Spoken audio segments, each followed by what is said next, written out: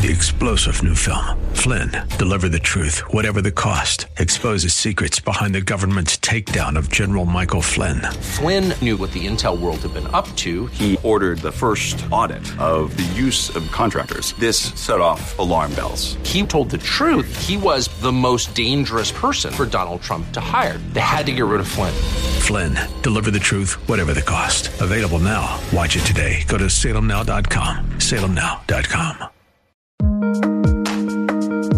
To have faith in God is not a stagnant state. It's a journey. As a believer, we should grow in our knowledge of God and His Word.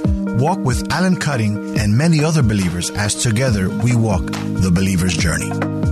Aloha, and welcome to the Believer's Journey. I want to thank you for joining us today. I want to thank you for your participation in praying for our ministry, for watching us, for sharing our videos.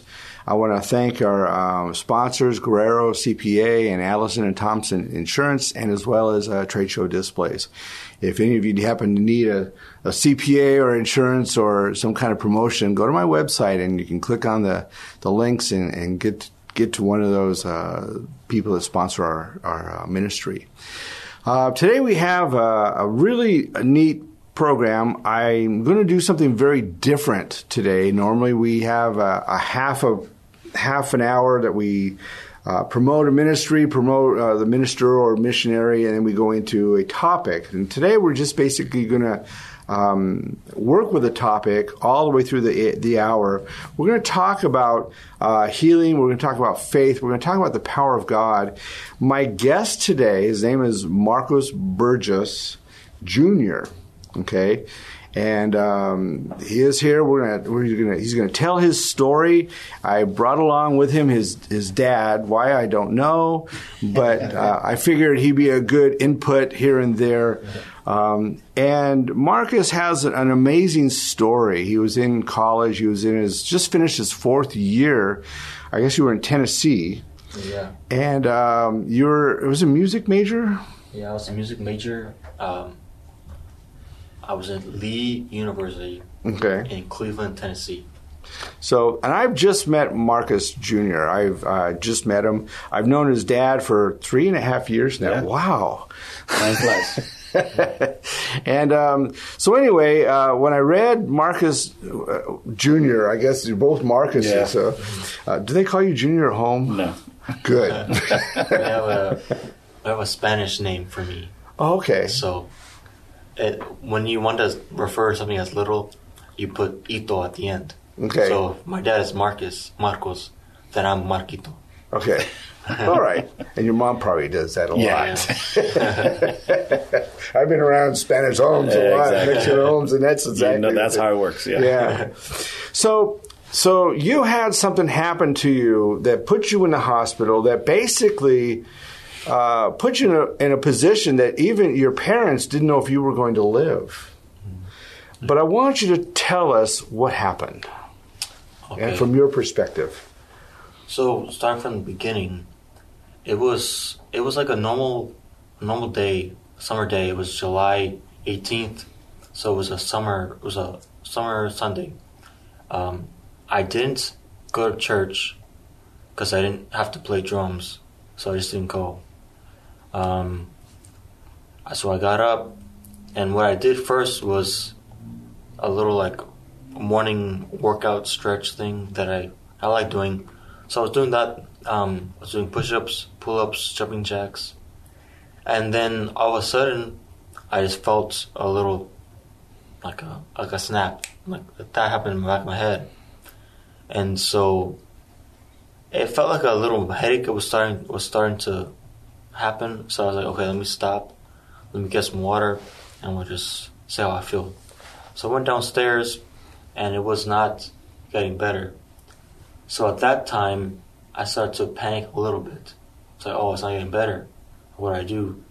And it was summer, so no one was home. I was by myself. My roommates, one was in like Washington. He likes climbing, so he was climbing. And another friend was in California. He's a math major, so he was doing more math stuff. So I was by myself. But luckily, I had friends next door, so I went over there and I called him down, and I just collapsed at his house or on his couch, and I fell over.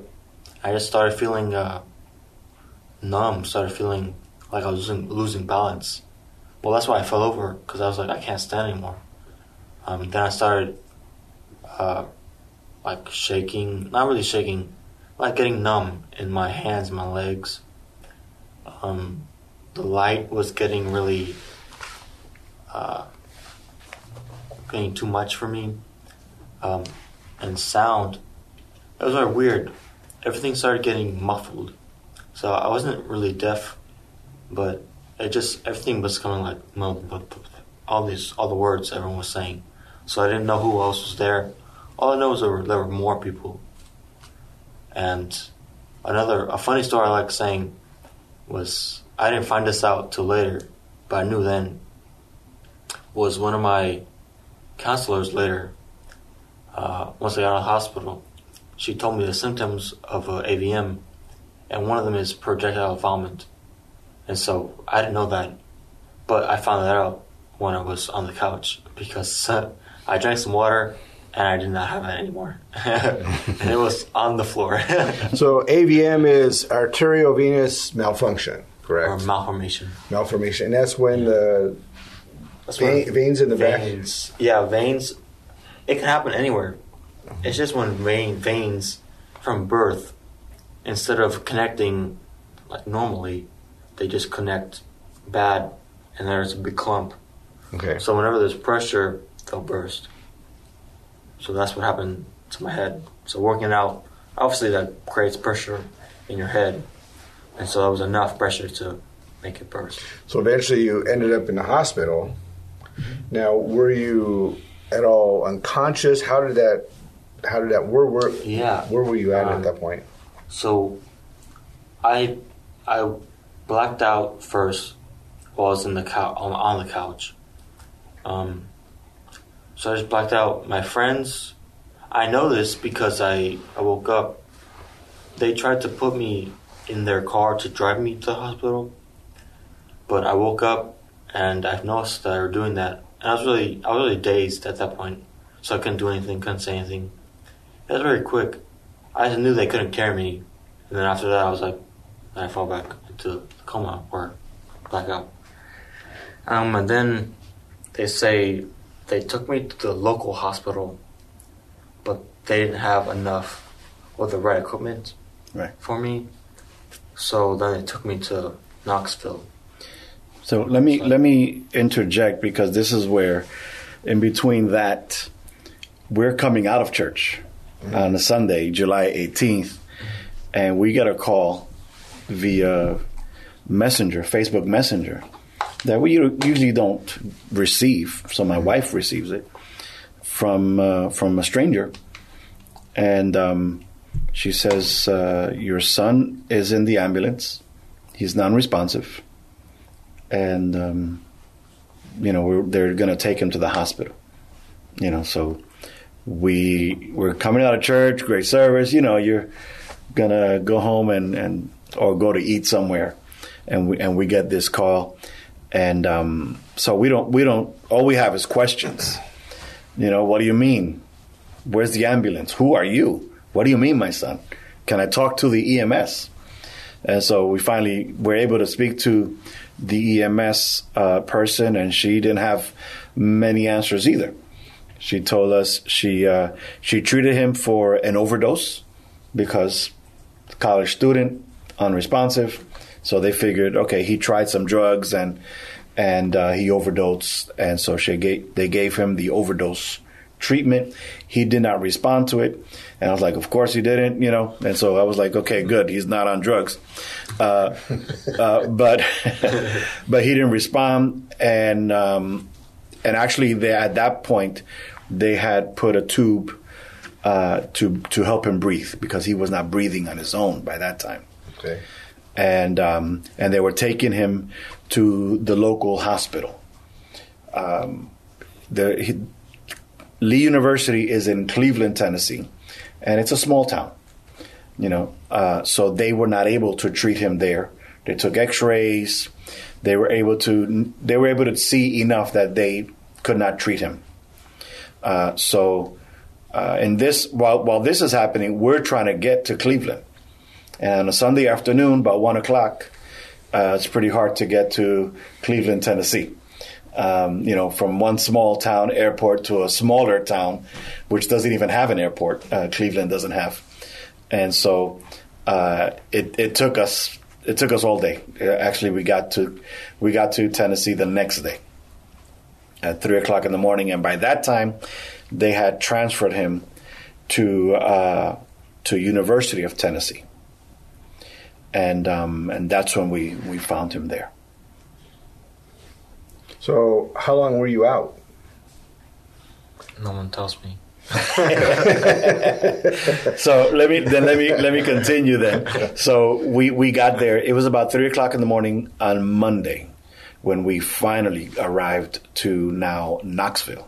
Mm-hmm. Right, it was Knoxville, and we were able to talk to the surgeon because they had to emergency procedures on him, and so they were able to stop the bleeding. Seal the veins that were bleeding, and then they also had to remove a piece of skull to make room for the swelling. Mm-hmm. So what I was told was that a kind of a golf ball size piece was removed because when you're young, when you're this young, your brain is still as large as it is. The older you get, the more your brain kind of shrinks.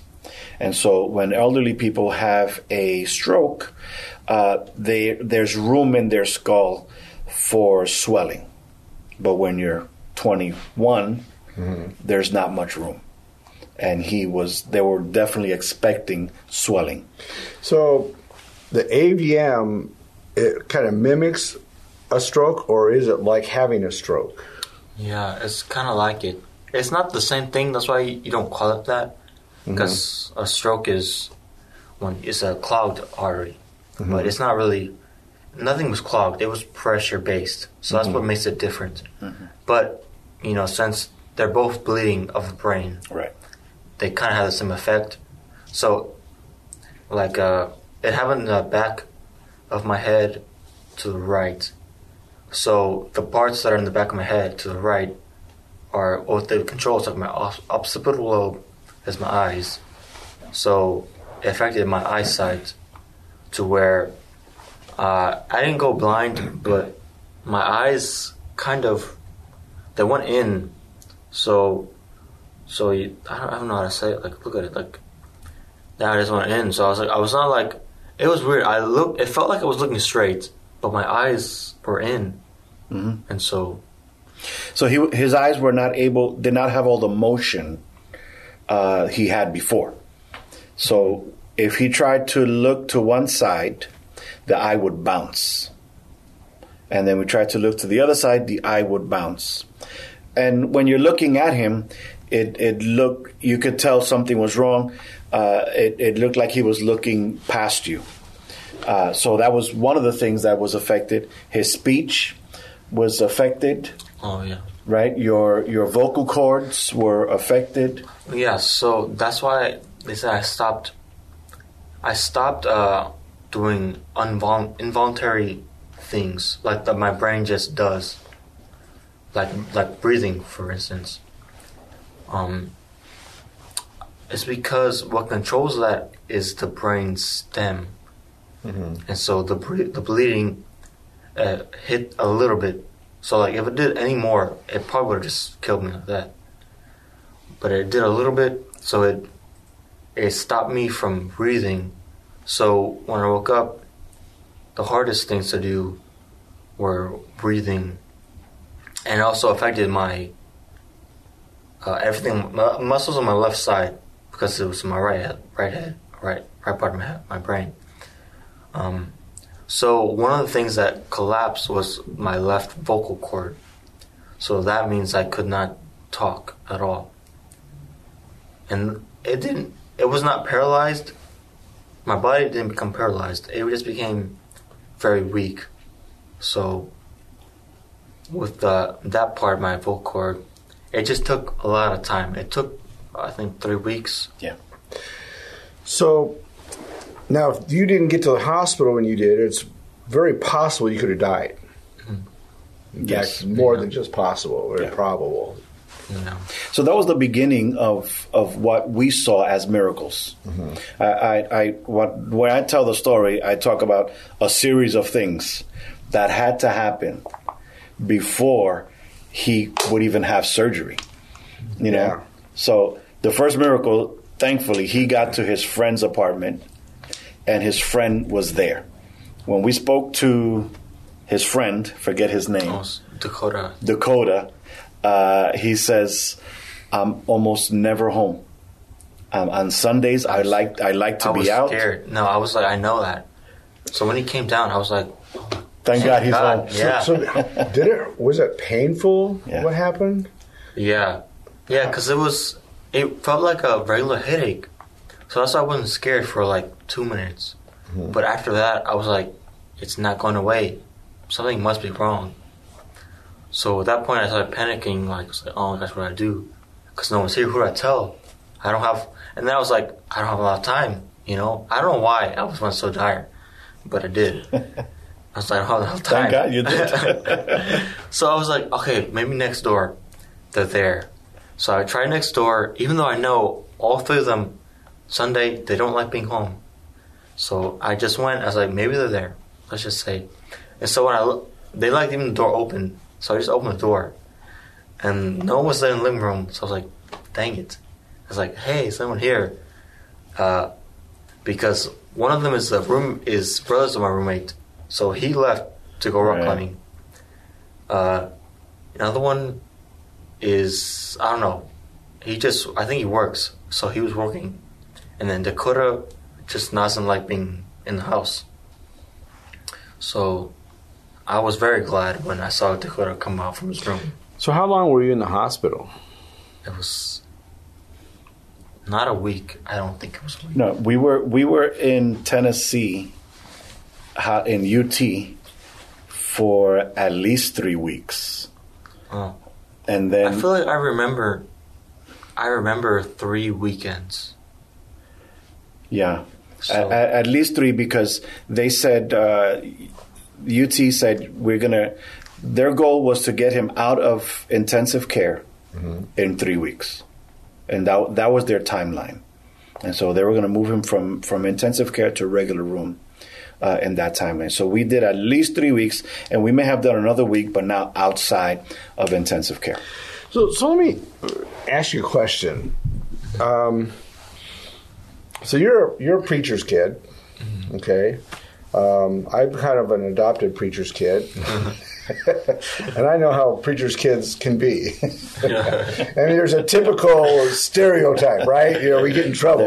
There is. Okay, so were you one of these typical preacher's kids? Oh, I wouldn't say that.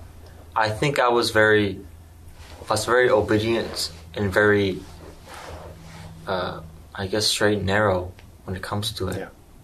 Because I don't know why, but that's who I am. I think, like, my personality is just, I want to be okay with people.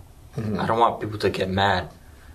That's always been my thing. You don't want to get in trouble. Yeah, and I don't want other people to get in trouble either.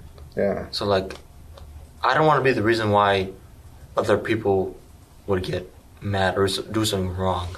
I'm married to that. Yeah. I mean, not only does she ever not want to get in trouble, she always tells me what I do so I won't continue to get in trouble. I'm like, it's okay. No, you'll get in trouble, but it's okay. Yeah. She's like a sheriff. I feel like that too, but then nowadays with the culture now, you can't tell people what to do.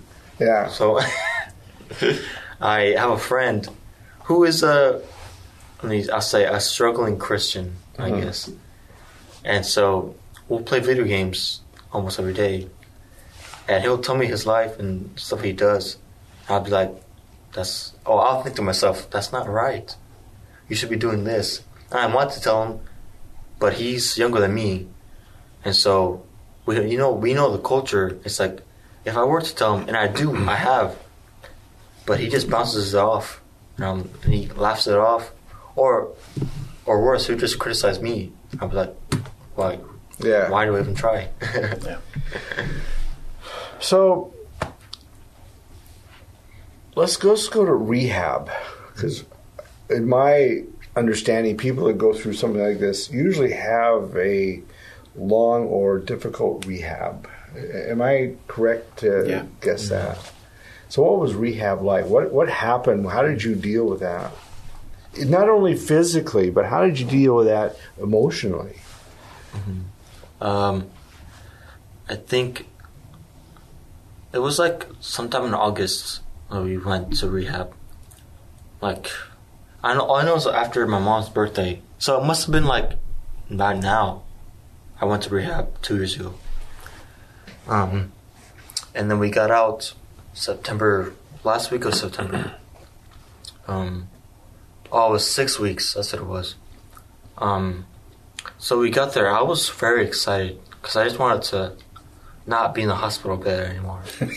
So I was like, what happened is that to transfer me to there. So we were in Knoxville, and the rehab was in Atlanta.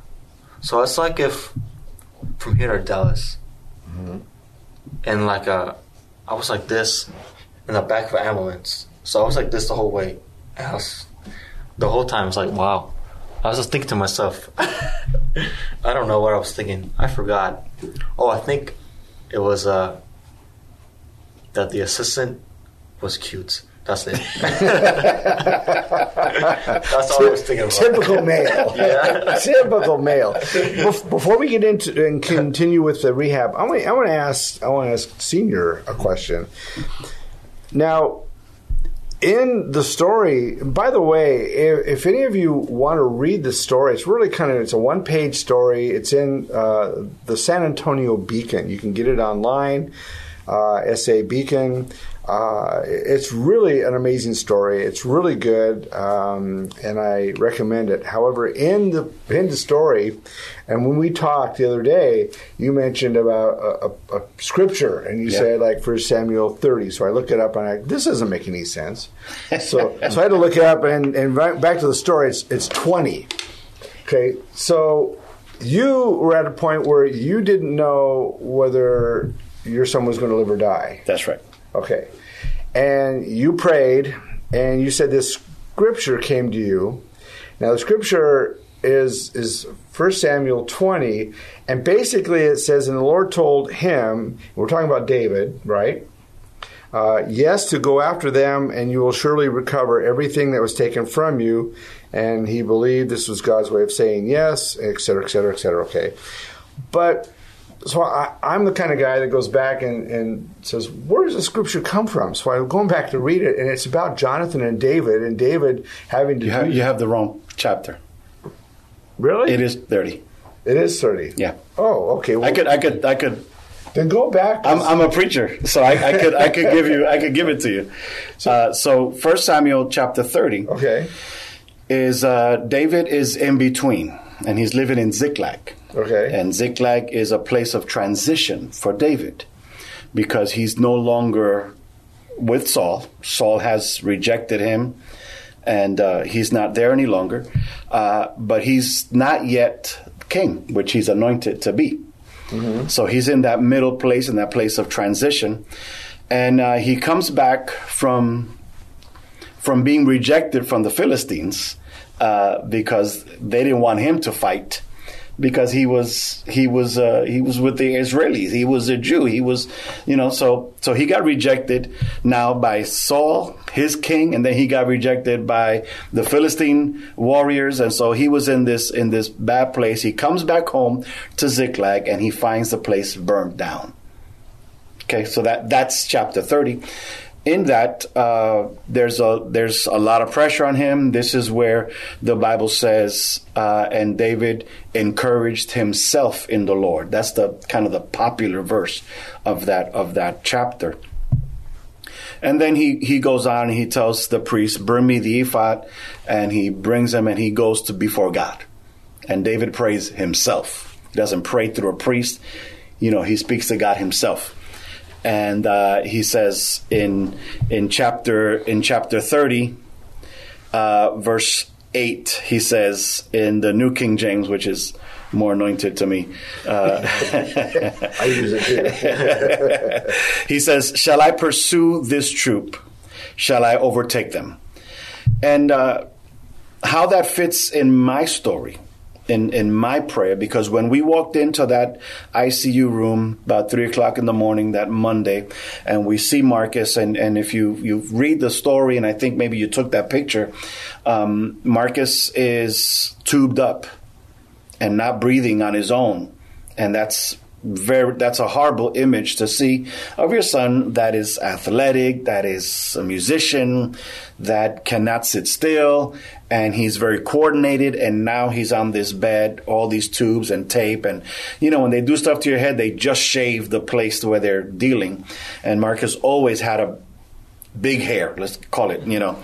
And so he shaved it and shaved in different places, and it was just a very difficult image to take in as the parent.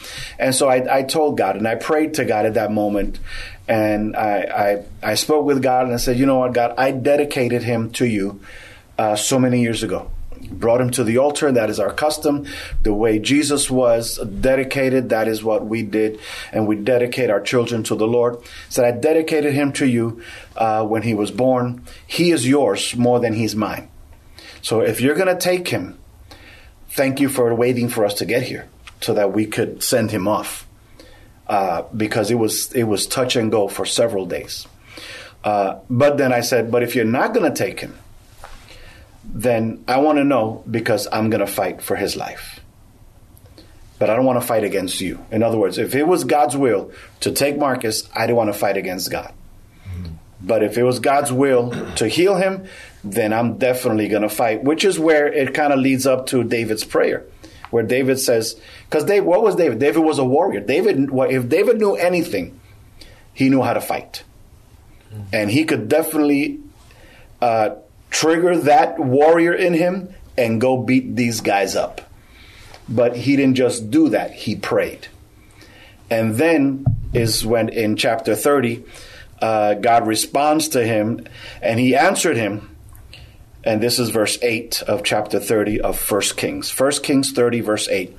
And he answered him, pursue, for you shall surely overtake them, and without fail recover all. And so that is the word that I received that very early morning in the ICU room with Marcus. And I told my wife, and we dried our tears. We stopped feeling sorry for ourselves and stopped feeling sorry for Marcus. Marcus doesn't need us to feel sorry for him. What he needs us to do is to believe, is to have faith, is to fight. And that's what we did. And armed with that word, we knew at that moment, though it was going to be difficult, we were going to have the victory. Okay. Now, back to Marcus. Mm-hmm. So here we're dealing with your rehab now. Okay. So, it was 6 weeks in Atlanta. So at that point, I couldn't walk by myself. And I barely started talking. I couldn't. You couldn't eat? I couldn't eat. And I could drink, but nothing like too solid. Not like ice. I couldn't have ice. It had to be thick, right? I forgot. Yeah, so he was choking on water. And so that was one of the goals, to get Marcus to be able to drink water. Because one of his one side of the vocal cords, right, were paralyzed, and so it was paralyzed open. Yeah. Oh, yeah. So the vocal cords, they do this to talk and to do anything, to make the sound. Mm-hmm. Yeah, and the resting is this. So, I guess left side, it was like this. So, they were. And because it's like this, that means also mucus comes up. Because your vocal cords also stop mucus from coming up. So I had a lot of that. So I coughed up a lot of mucus. Or it was very weird. I just had mucus in my mouth. So I had to use a little suction thing to take it out for a while. But so initially they did an exam and they said the vocal cord was paralyzed.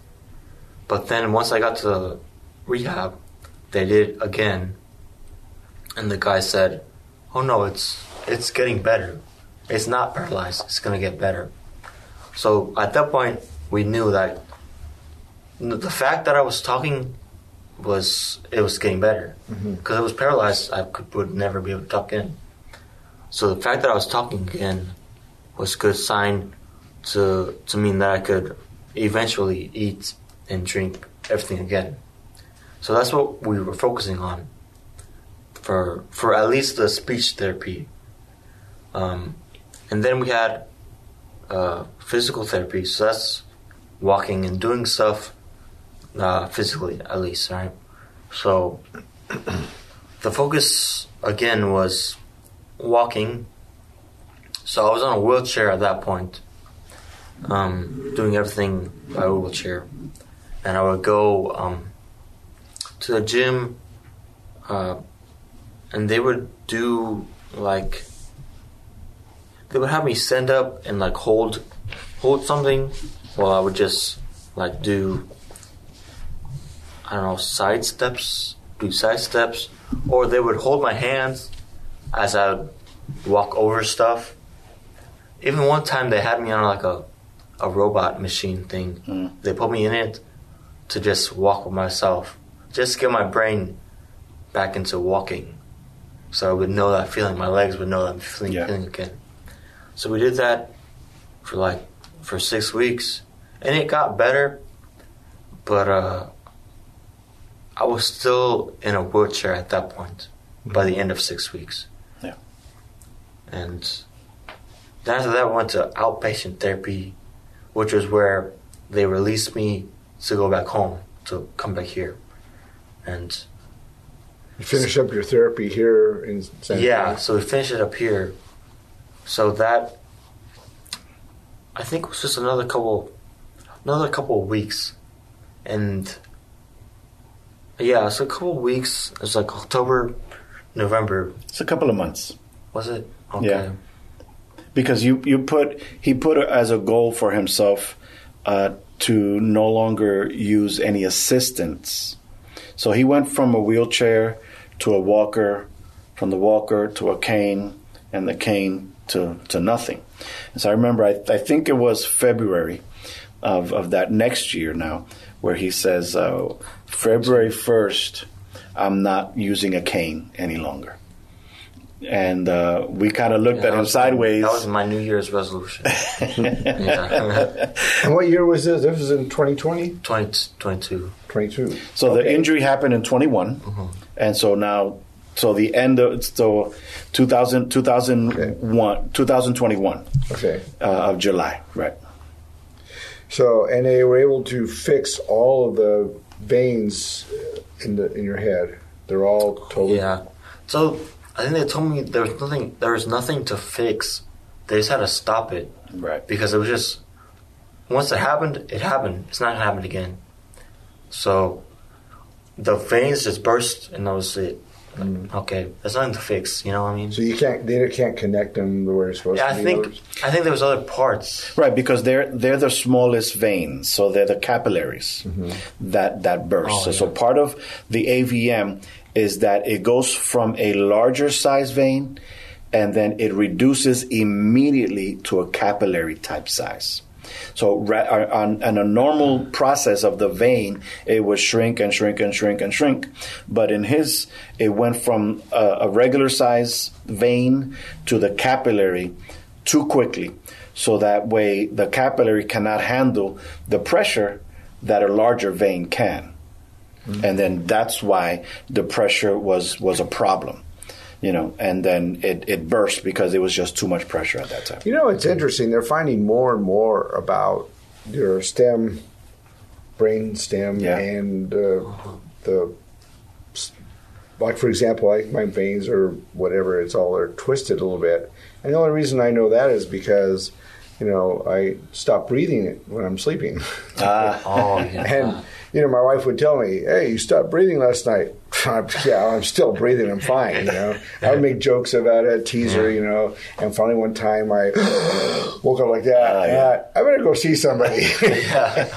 And sure enough, I stopped breathing, so now I have a special, not just a regular CPAP, but if I stop breathing, it pushes air harder, so it starts me breathing again. Yeah. So it's all because of the veins or whatever is twisted in my brain stem. So I guess it's a lot of newer technology they're finding out about this stuff. So, and thank God, because one of the procedures they had to do on Marcus, they went in through the vein in his leg, to get all the way up to the brain, to do whatever they were going to do, So we thank God for technology and for modern medicine, because this all happened while we were on the plane to Atlanta, and we landed in Atlanta, and we're calling for updates, and we were able to speak to the surgeon and to the different specialists that worked on Marcus, and they were very nice, but they said, we've done everything we can, now we wait.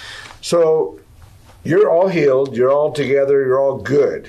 Exercising, lifting weights, playing sports. Trying to get back into it, Trying to get back into it, okay. It's a little difficult because he's still got a little bounce issues. I gotta get used to doing that stuff again. Yeah, it's interesting. When I was, you and I talked when I was 17, and I had this grand mal seizure, and I had no idea. Of course, I was kind of in a way where I didn't grow up in the church, so I didn't have a pastor father from childhood, so to really learn all this stuff from. I was kind of jumped in a year before, and so when it happened to me, I felt like, because I was very athletic, I was on the football team, I was a pitcher in a baseball, I was everything, and all of a sudden I felt like I'd have this seizure just at a moment's notice. I felt like I was a freak of nature. Yeah. Seriously, it was. Yeah. I'd be sitting in Sunday school at church, and I could feel it coming on. I'd go walk out to the grass, lay on the ground, and sure enough, I'd do the worm, whatever you call it. And after it was all done, I did, all drool all over, and I'd walk back in. But I was like wiped out for the rest of the day or two, and I basically started getting upset with God. I don't know how you experienced your own emotions, but for me, it's like, why, God? Why did you do this? Why did you allow this to happen? I asked my pastor, and he says, well, it's not his perfect will, it's his permissive will. I go, that's a bunch of garbage. Give me an answer. Nobody had an answer. And it wasn't until how did you deal with that? I know once I woke up, it was very, I think, convincing that it was, God has my life in his hands. So I was like, okay, I could have died, but I didn't, so I'm alive. So of course I had the why, but then after why, I thought to myself, well then, what now? Am I going to keep going away from God, who has my life in his hands, or turn to him? And it was very, like, fight or flight kind of idea. So I didn't really think about it emotionally. I just thought about it like on a survival basis. Like, if I'm gonna live, then I might as well live for God now. And so that's what I internalized for these past 2 years, and I've just been really focused on that. And it's kind of about now. Well, now that I've graduated and I'm just living home, now I do ponder those questions more often of why. And just because I don't, I guess it's because when I look physically at things, it doesn't seem to to go where how much strides I've taken spiritually, that I've now I ask God, well, if these whole 2 years were just to get me over here spiritually, then what about me physically? Now, what am I supposed to do? And I guess that's what I'm figuring out now. Right. And that, I think, is the key. Mm-hmm. What happened to me is, unfortunately, I finally went to a chaplain, and I asked him, I says, why did God do this? And he simply said, I don't know. And he started to cry. He took off his glasses. He goes, I have a daughter. She's 27 years old, and she's mentally retarded.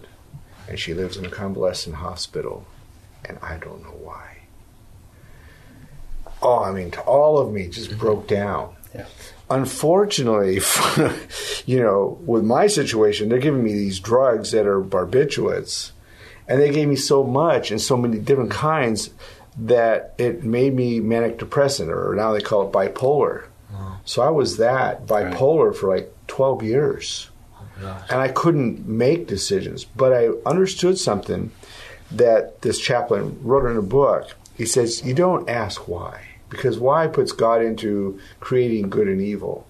Ask how. How can you use me now with what I have to reach people and to honor you?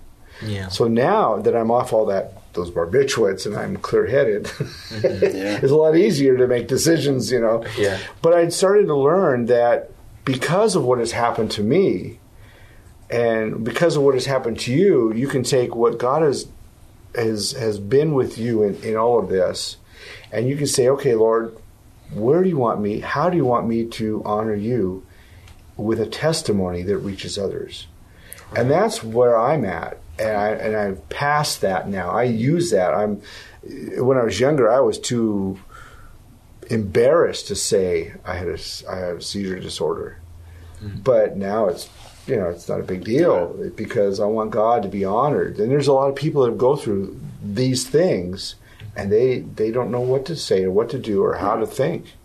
Yeah. But I was not as fortunate as you as having parents to train me in biblical understanding.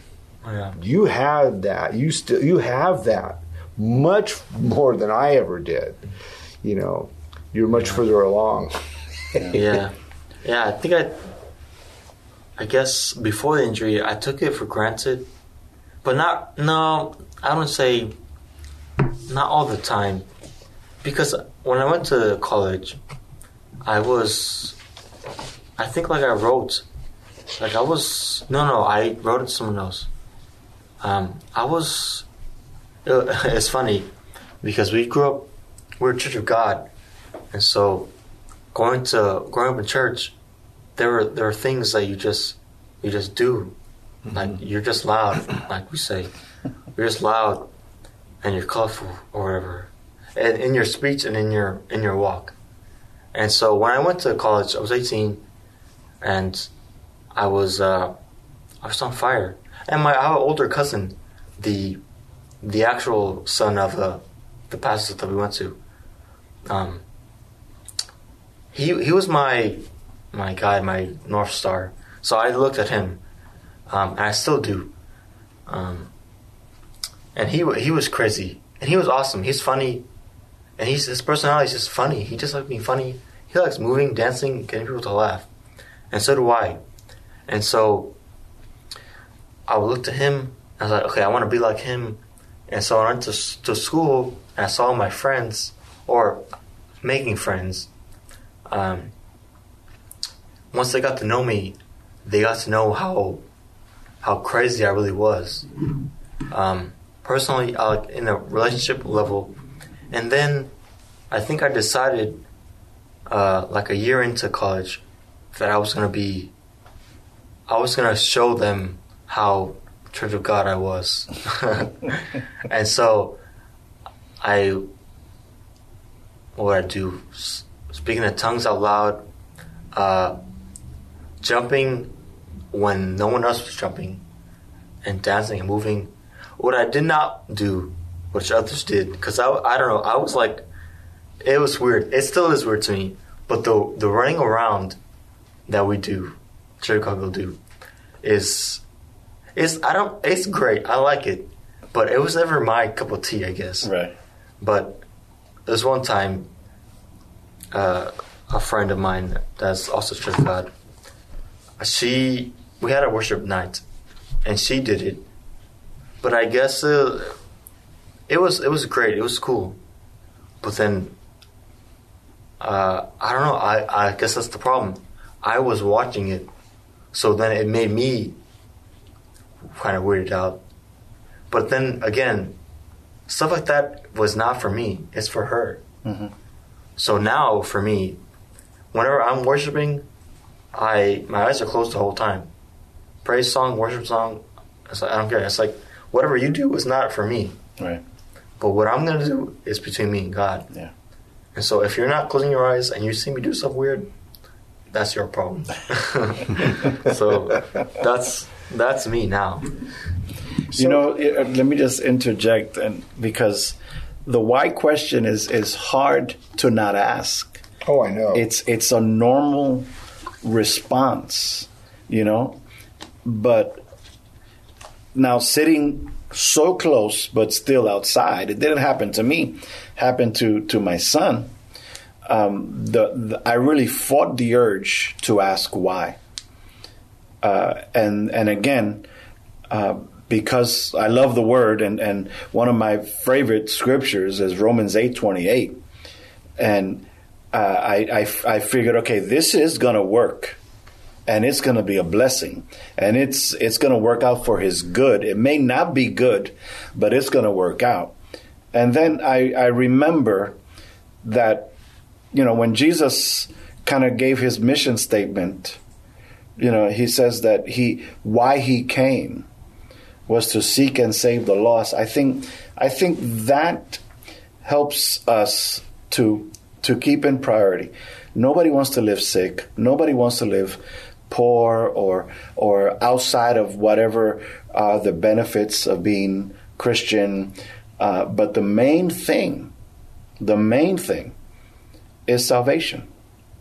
And if we understand that the main thing is eternal life in Christ Jesus, heaven, forgiveness of sins, I think we don't have to major on the physical things that are here now.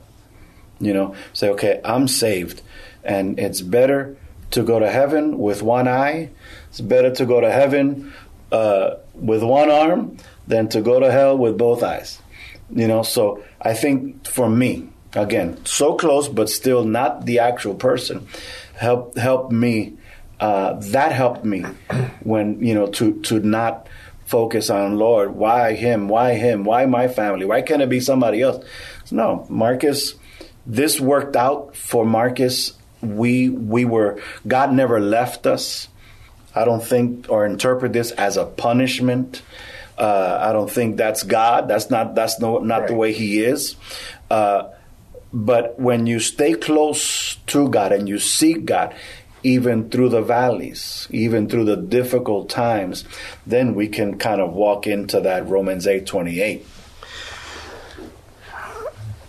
And I don't think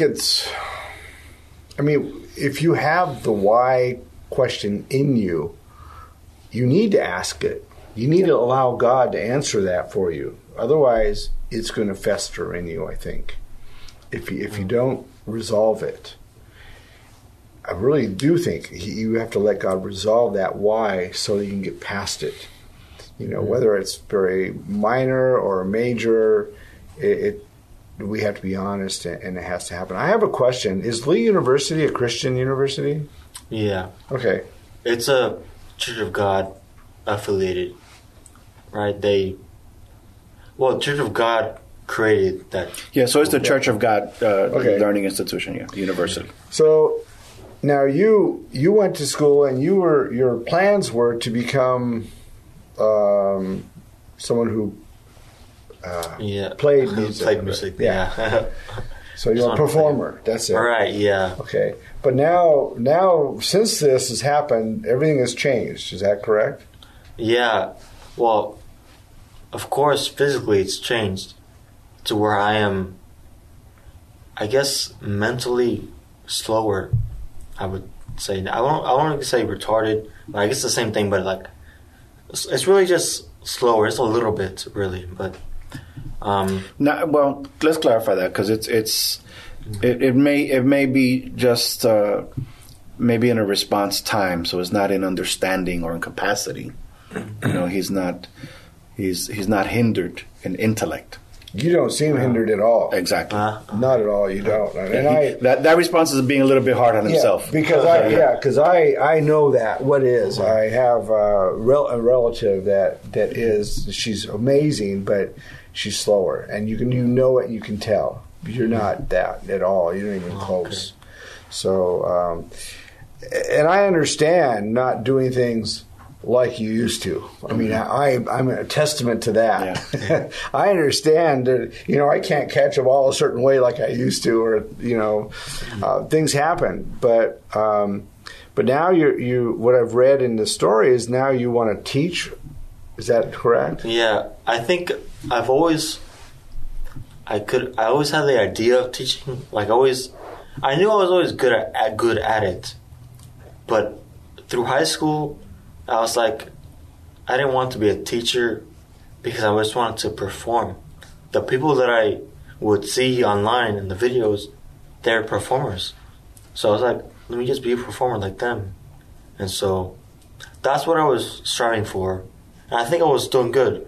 I have a YouTube channel where I post videos I made because I love making stuff and just being myself. That was always me. And I was going to do more of that stuff. But because of the injury, I had to slow down. I couldn't do it as fast anymore. So I had to get it back together. Now I can play saxophone and drum set or other instruments that I did before. I can play them good enough. But I guess now it's like the focus has changed, right? To not solely performing, because I was kind of stubborn in that, and now it's teaching and teaching whatever I can, because I love music, and now I know I love when, I guess just teaching in general is like when you're able to help someone understand or get the idea of like, oh, I can do this because you helped them get it. That's just the best part. That's teaching. You just love teaching. And I love doing that. So do you right now do any kind of, let's say, home teaching for people who want to learn your saxophone better so you can tutor them? Yeah. So I've done, well, right now it's, yes, I do that. And it's with mainly music in general. Mm-hmm. Because I could focus more on saxophone, on drum set, which is what I play proficiently. But I like, and I think there is a better audience of people who just want to learn music. And I know music because I graduated with music degree, and I love teaching it. And I taught 2 8th graders, and they did not know music at all. And so now, in 4 weeks, 4 lessons, they can play piano and drum set respectively. They can do it. They used to not, and in 4 weeks now they can. And because I helped them do that, now they're church friends of mine. And so now, these past 3 weeks, they would just come up to me. We're friends now. We were never really friends that much, but now they come to me. We talk about music, we talk about school, we talk about stuff. That's awesome, because I love connecting. Mm. That's what it is. It's connecting. And teaching and music is a connection.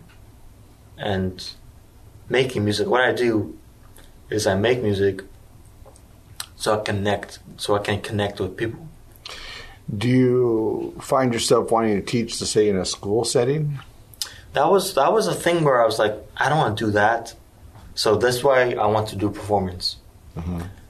But now I look at it and I'm like, maybe I should, because I love teaching. The only thing is that it's a public school, and so, I don't know, growing up, and people always tell me, oh, I guess not always, but some people tell me, it's like, it's good, but then the hardships of being a teacher, I'm like, well, they would say, like, it's just sometimes it's not enough. They're like, they don't know what to do. But others, if they just love teaching, they love it. It doesn't matter. So that's why I was like, I don't know. When I grew up through high school, of course, I gave all my teachers really a bad time. I was terrible. I was the kid that if I didn't want to take a test, I would pull the fire alarm. Seriously. Somebody said, I'll give you $20 if you do it. $20, give it in my hand, and I did it. I mean, I would have teachers, if they took somebody's chips away and they had them on their desk, I make a ruckus, so we go up there and sneak them back. I mean, I was a teacher's nightmare, literally. And I end up professionally teaching in school. Of course, my topic, I taught Bible, and in Christian schools, they don't always have, if you're teaching Bible, you almost don't have enough classes to teach. So I also taught history. But I learned that it became more of a blessing by touching these kids' lives and connecting with them in such ways that, it's just amazing. I never understood that until I actually started teaching, and I really got talked into it. But later I realized I had the gift of teaching, and it's like, wow, this is amazing. But I loved it, and I loved the response, and I loved the gratification of reaching in and touching kids' lives. Marcus, hearing this again, it reminds me, Marcus loves the connection. Mm-hmm. He loves the relationship, and music, and not only music, helps him to make that connection, but the injury and the testimony has enhanced him, to make that connection stronger. And I think this is one of the ways that Romans 8:28 applies to Marcus. It's working out for his good, and it's enhancing his ability to connect with people. Yeah. Now, my wife if she watches, and she probably will watch this program, she's going to hate me saying this, but I bought her a keyboard about 7-8 years ago. I want to play. I've always wanted to play when I was a kid. My parents wouldn't let me, and so I bought her one, and she has never taken a lesson. I know a guy. So I have your phone number. Yeah. Oh my gosh. And I will give it to her. That's okay. And we have that. Then it's a full 88 keys. Awesome. Heavy. It's the weighted. I mean, it's like a piano. It's amazing. Yeah, let's do it. So So it's interesting. And we talked before the program, and I mentioned we're going to talk about healing. Of course, we don't have a lot of time. We've talked a lot about healing. And I think that when you read through Psalms, David, and in Psalms, there's a lot about healing. Yeah. David went through more emotional problem of healing than ever. Of course, a lot of it was his own doing, or most of it was his own doing.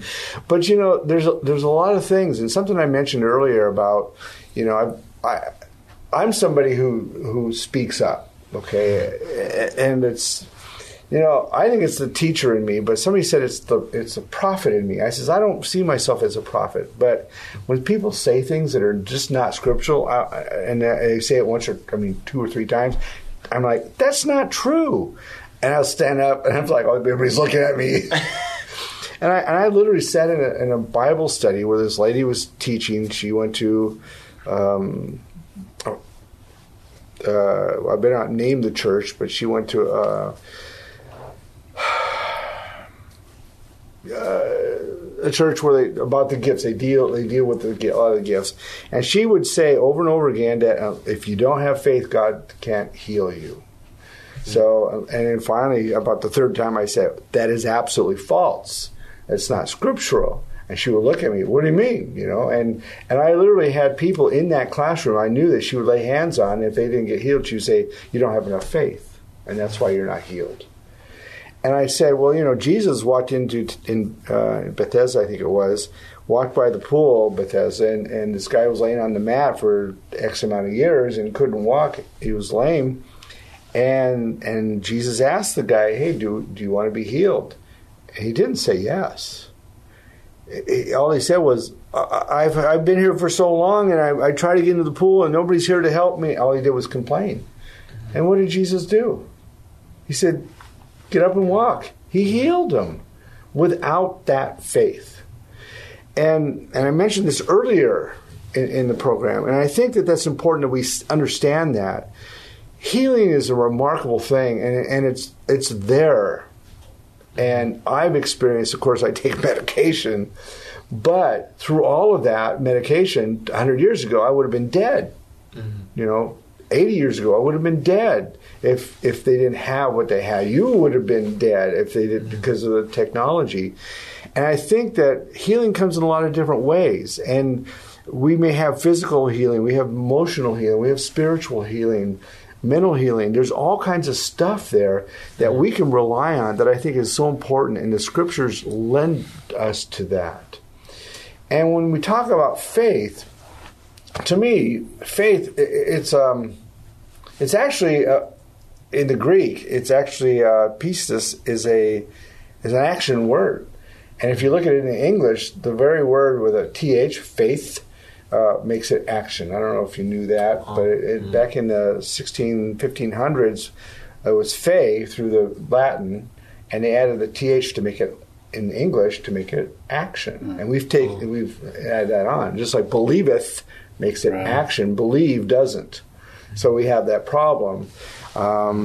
So the action of obedience in faith helps us understand what happens in healing.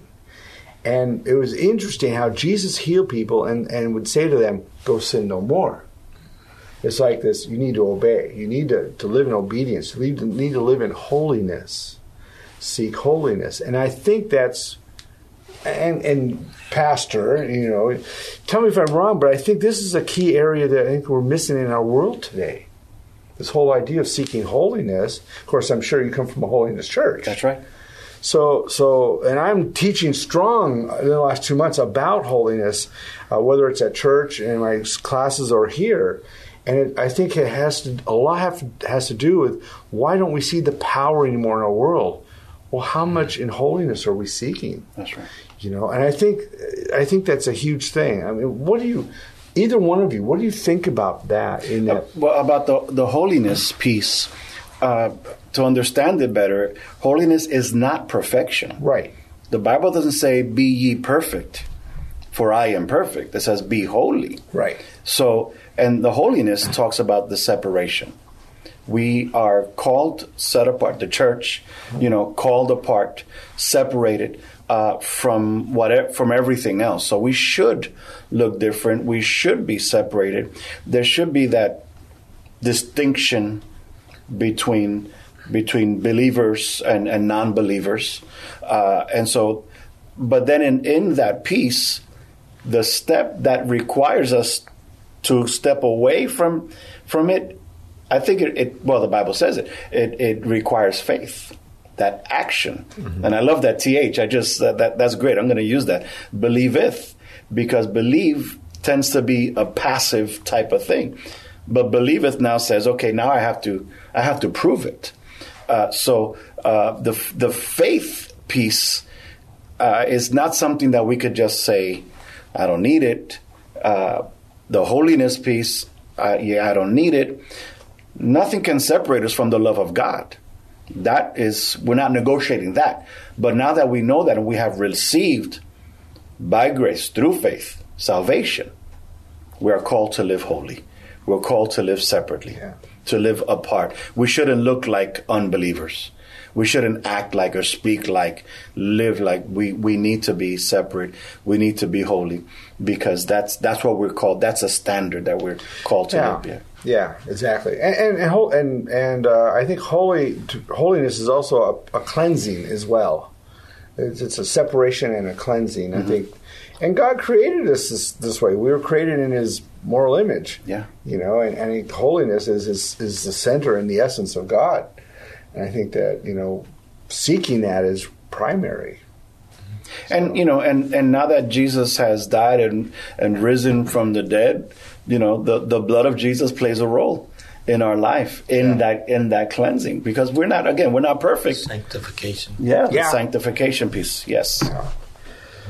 Well, it's been a big pleasure to. Yeah. I hope this your message gets out there, because I think it's important that people see you, that people see people stand up from where they were, what they went through, and to move forward. Yes. And I think in that we can see the power of God, not just because there was healing physically, but because there's a regeneration, a revival, if you will, in the spirit. Mm-hmm. And I see that in you, and I don't know you that well, but I see that in you, and I think that's what's really amazing. Mm-hmm. So that's a witness. That's a testimony of the power of God right there. And that's why I said it's not why, it's how can you use me, God? Yes. Well, God will use you. This program will go out to many people, thousands of people. And so your testimony will be out there, and you can share it yourself. And I think that's huge. And your life will touch, just like I pray that my life will touch many people, because of my testimony, the things that have happened, that I don't just squash it, and overlook it. I think that's huge. Thanks for coming on my program. I really appreciate it. Thanks for having me. You guys are wonderful. You're amazing. Mm-hmm. You're a thorn in my side half the time. I'm doing my job. Thank you, Alan, for having us. Yeah. It really has been a pleasure. I was very happy to receive the invitation, and really thank you so much from us, Mark, Borgus, both of us. We're really grateful for you. Thank you, sir. Okay. So thank you for joining us today. Everyone, you all have a wonderful day, a wonderful week. Aloha. 3-star General Michael J. Flynn, head of the Pentagon Intelligence Agency, knew all the government's dirty secrets. He was one of the most respected generals in the military. Flynn knew what the intel world had been up to. He understood its funding. He ordered the first audit of the use of contractors. This set off alarm bells. The explosive new documentary, Flynn, Deliver the Truth, Whatever the Cost, uncovers the facts behind this scandal. Flynn told the truth. He was the most dangerous person for Donald Trump to hire. I find out the worst enemy that I'm going to face in my life is right here in America. They took my assessment and they wanted me to change it. And I was like, I'm not changing it. They had to get rid of Flynn. With in-depth interviews, archival footage, and never-before-seen personal records of the man behind the headlines. I just felt like I was drowning. Flynn, Deliver the Truth, Whatever the Cost. Available now. Watch it today. Go to salemnow.com. salemnow.com.